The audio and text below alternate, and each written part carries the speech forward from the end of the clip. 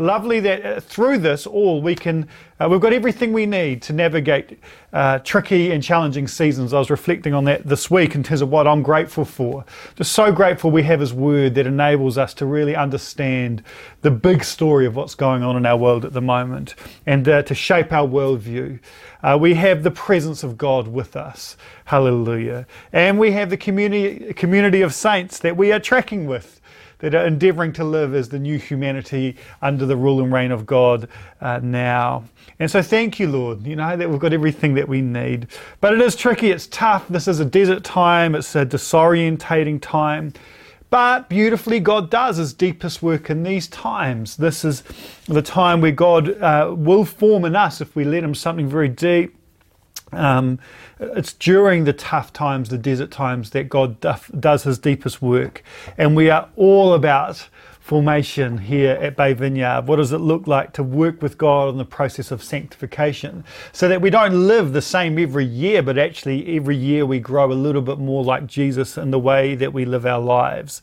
And so we're going to change, obviously, our series. We were doing a lovely series on the Holy Spirit, and I look forward to gathering together in person, hopefully not too far away, where we continue just to do what churches do, to minister and encourage one another. But while we're online, I want to just spend some time looking at what are some of the things I believe that the Lord's wanting to shape and form within us. And we'll do that for a couple of weeks, and then we're going to take a journey towards Easter together. We are in the season in the church calendar of Lent. If you aren't engaged with that, can I encourage you to do that? It's not too late to do so. Lent is a time of repentance. It's a time of reflection. It's a time where we recognize that Jesus went into the desert before He went into His ministry, and we kind of want to partner with Jesus in that desert time experience, but also with a view of the cross coming as we track towards Easter. It's a time of fasting, not feasting. It's a time of deep reflection, and I'm fasting alcohol this Lent. Jen's fasting cheese, which is, if you know her, a huge sacrifice. And I love the church calendar. I love that this is a deeper time. It's a time to reflect and to engage as we track towards Easter, which seems congruent with what's going on now, because there's two things I think that I believe the Lord wants to teach us at the moment, shape within us, that are tricky things to learn unless you're in times of difficulty and stress and pressure. And that's to learn to lament well and grieve well, to grieve our losses well, and to grieve what's happening in the world well, but also to rest well. So those are the two things I want to look at this morning. It's obviously a time we should be lamenting the state of the world.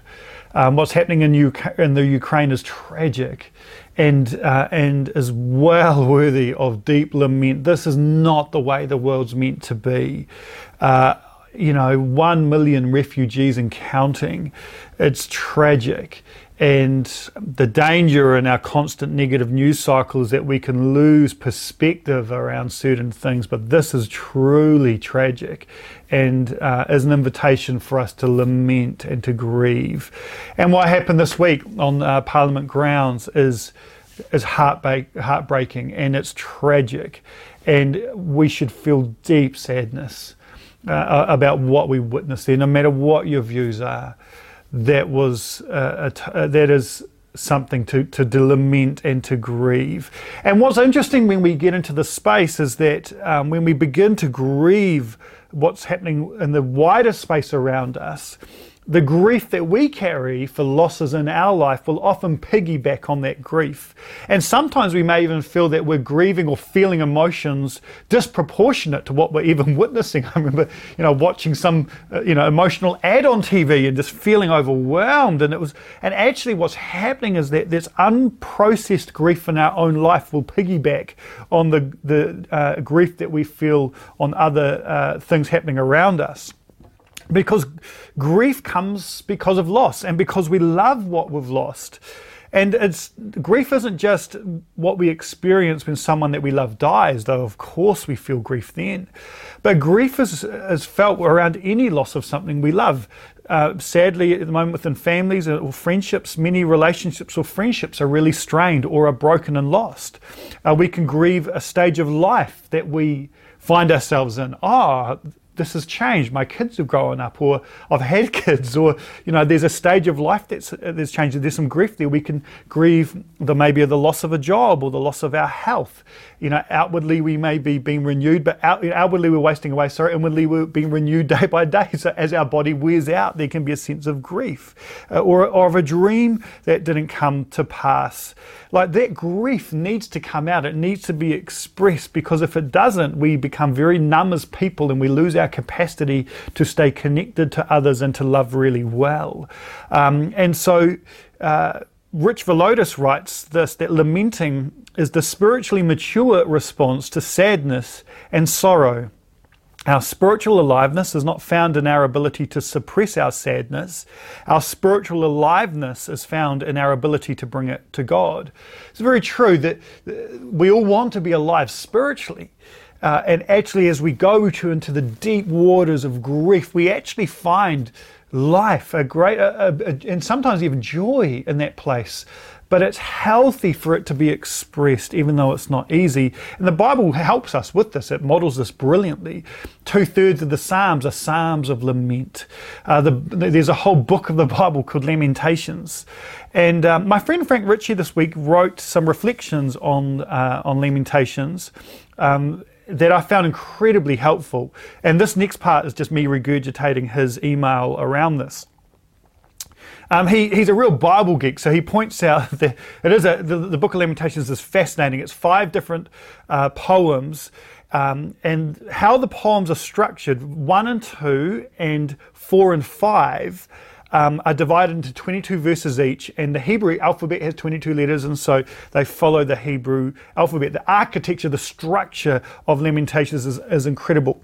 And then the middle poem, chapter 3 in our Bibles, consists of 66 verses, or 3 sets of 22, all expressing this deep grief of what's going on. The prophet Jeremiah most likely wrote these poems following the devastation of Jerusalem at the hands of Nebuchadnezzar in AD 596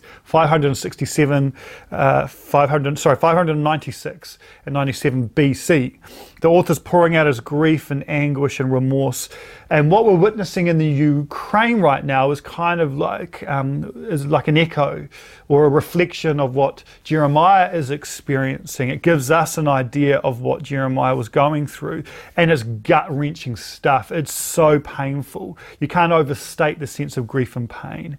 But in the middle of this incredibly healthy and brutal outpouring of very real grief, Jeremiah does something in the middle, slap bang in the middle of all of this lamenting, that is really beautiful. He says in Lamentations chapter 3:21 onwards, "But this I call to mind, and therefore I have hope. The steadfast love of the Lord never ceases. His mercies never come to an end. They are new every morning. Great is your faithfulness. The Lord is my portion, says my soul. Therefore I will hope in him. The Lord is good to those who wait for him, to the soul that seeks him. It is good that one should wait quietly for the salvation of the Lord." And Frank notes that, in the midst of all this outpouring of grief and lament, it's a really startling injection of hope and perspective. It goes back out of that into heavy lament and cries for mercy. But there's like a reprieve in the middle of all of this, and remembering God's goodness. Frank writes this: "It's an act of rebellion against the tempting nihilism that encroaches when devastation seems overwhelming."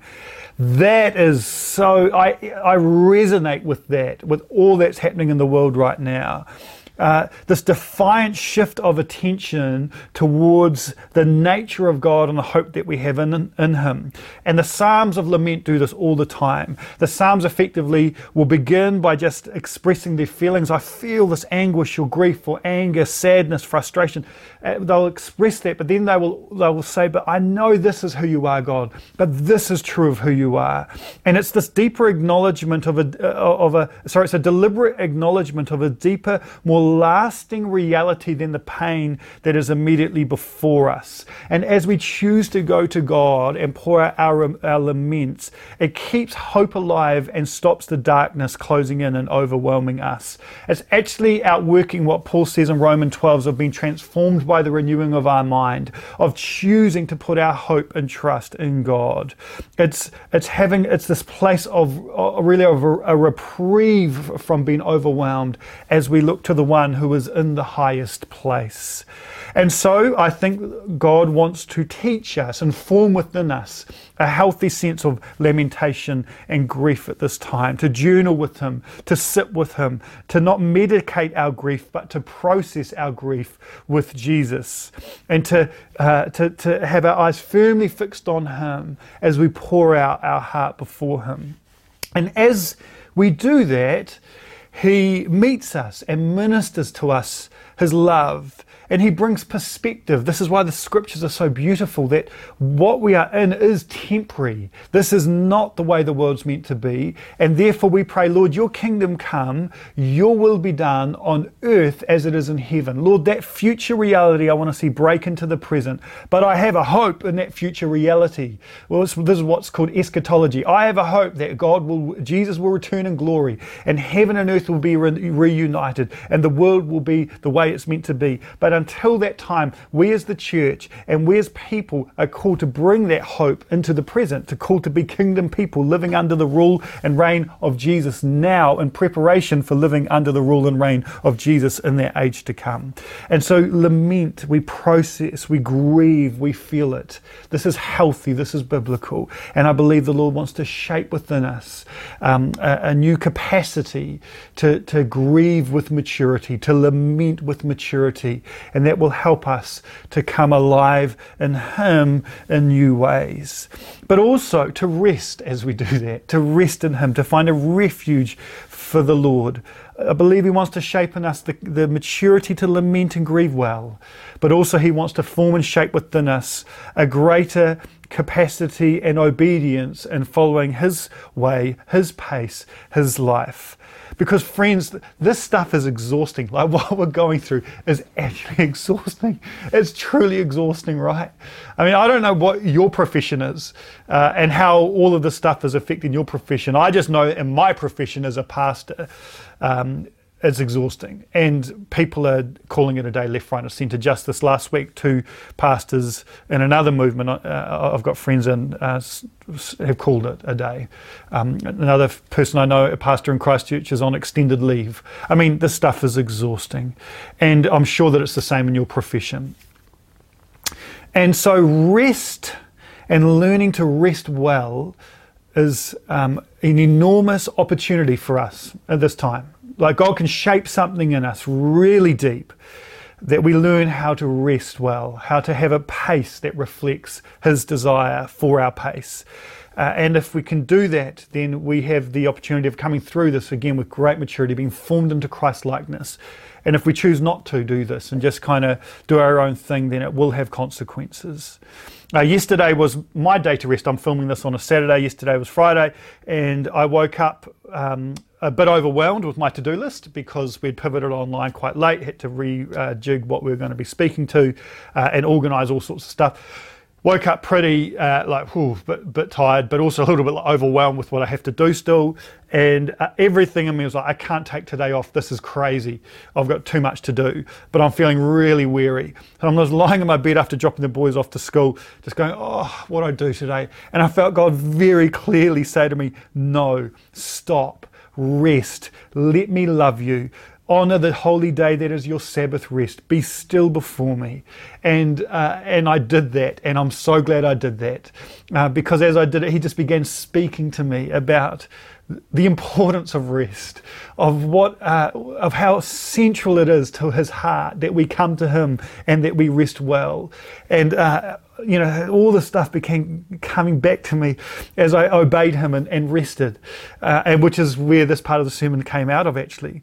At the beginning of the Bible, it's the theme of rest starts from Genesis 1, that God rests. John Mark Comer in his book Garden City says this: God rested The God who didn't need sleep or a day off or a holiday, who doesn't get tired or worn down or grouchy, who is without parallel to any other being in the universe, rested.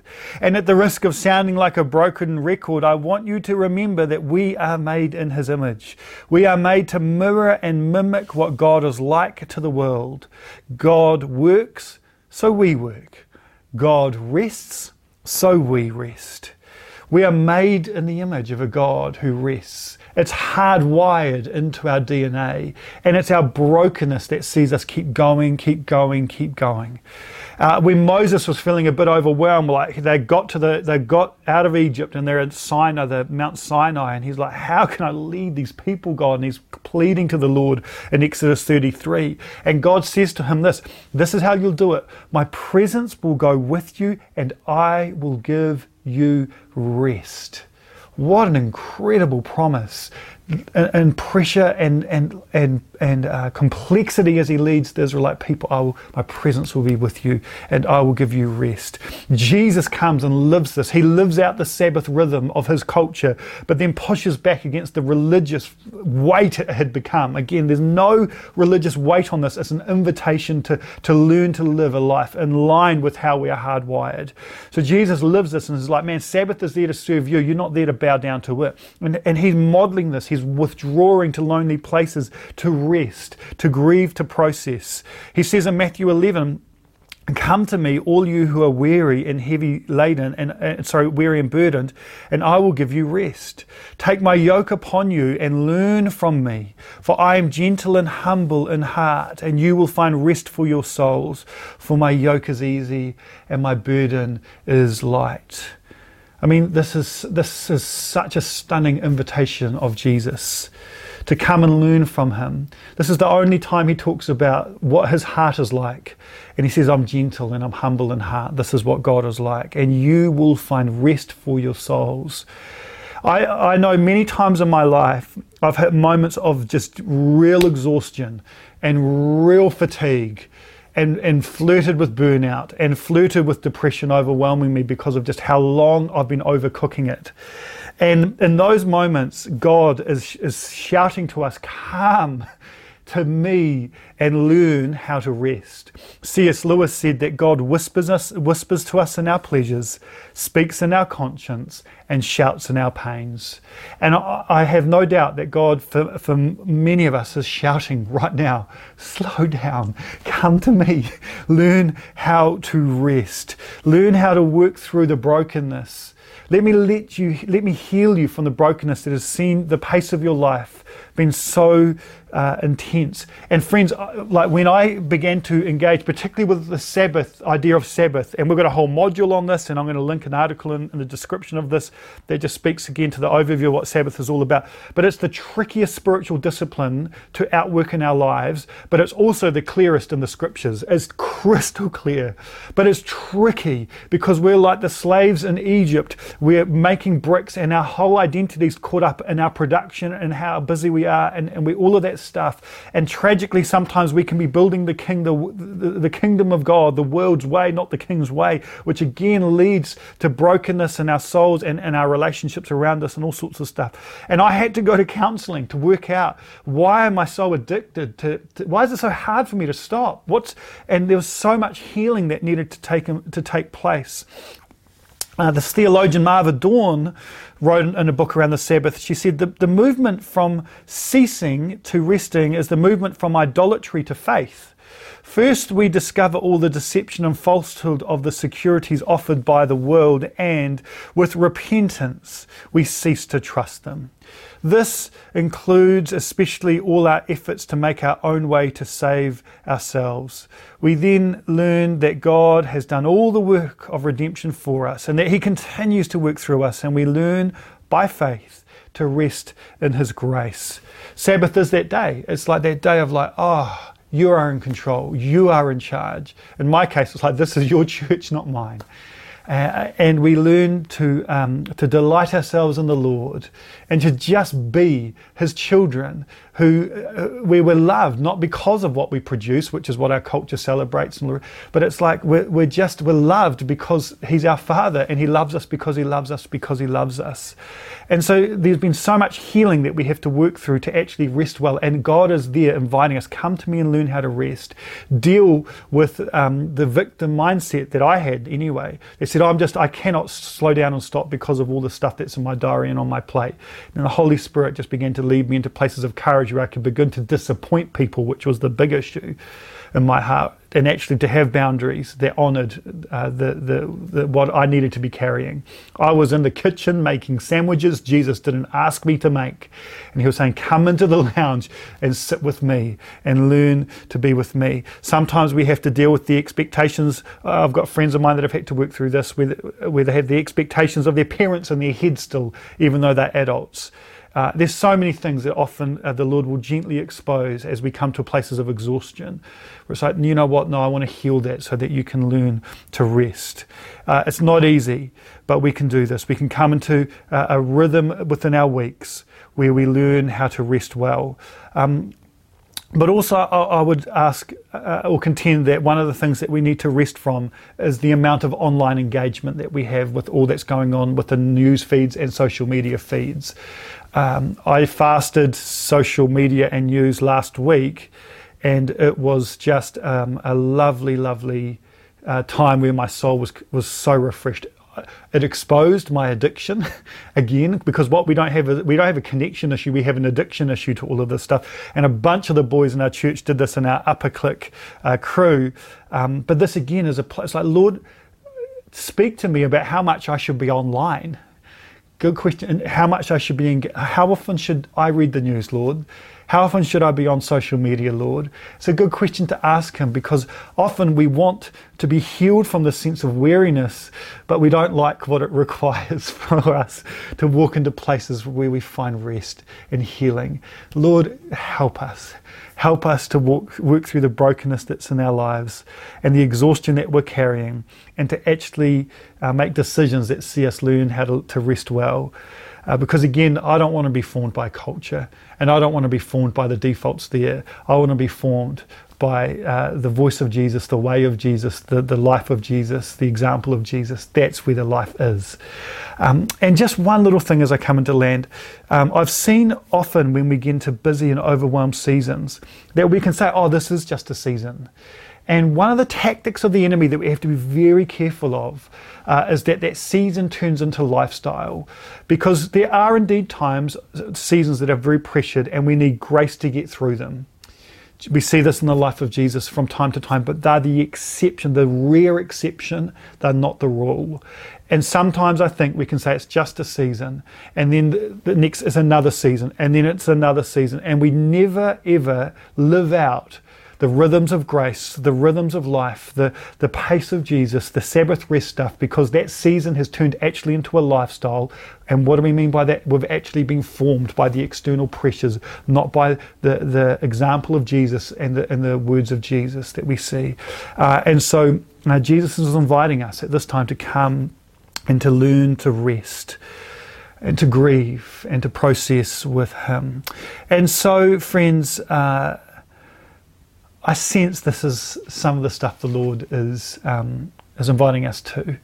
And if that resonates with you, then I'd love just to pray as we finish that God would lead us into places, healthy places, like mature places of grieving and lamenting, and that we would take a step back from the pace of our life and all that's on our plate, and just say, Lord, would you speak to me about how I should be living week to week? And friends, I know this from experience. It's not easy, but it's worth it. It will lead to a richer life, a flourishing soul. You will come more alive as you walk in obedience to the invitation of Jesus to live in His way. As Eugene Peterson said, the unforced rhythms of grace. We're invited to live in that way. And so it's not easy, but it's worth it. And every single thing that Jesus calls us to is motivated by love and will lead us to life. And so let's, as a church, allow God to form us in this time that's very tricky and challenging, so that we come out of this time, as it says at the end of Song of Solomon's, coming out of the desert, leaning on our lover. We're going to be a little bit broken coming out. We're going to walk with a limp. That's fine. His power is made perfect in weakness. That's a good place to be. But I want to come out of this season not munted, but I want to come out of this desert time leaning on my lover, leaning on the Lord, more in love with him, and having walked into greater wholeness and healing as he does this deep work of formation in this time of pressure and pain.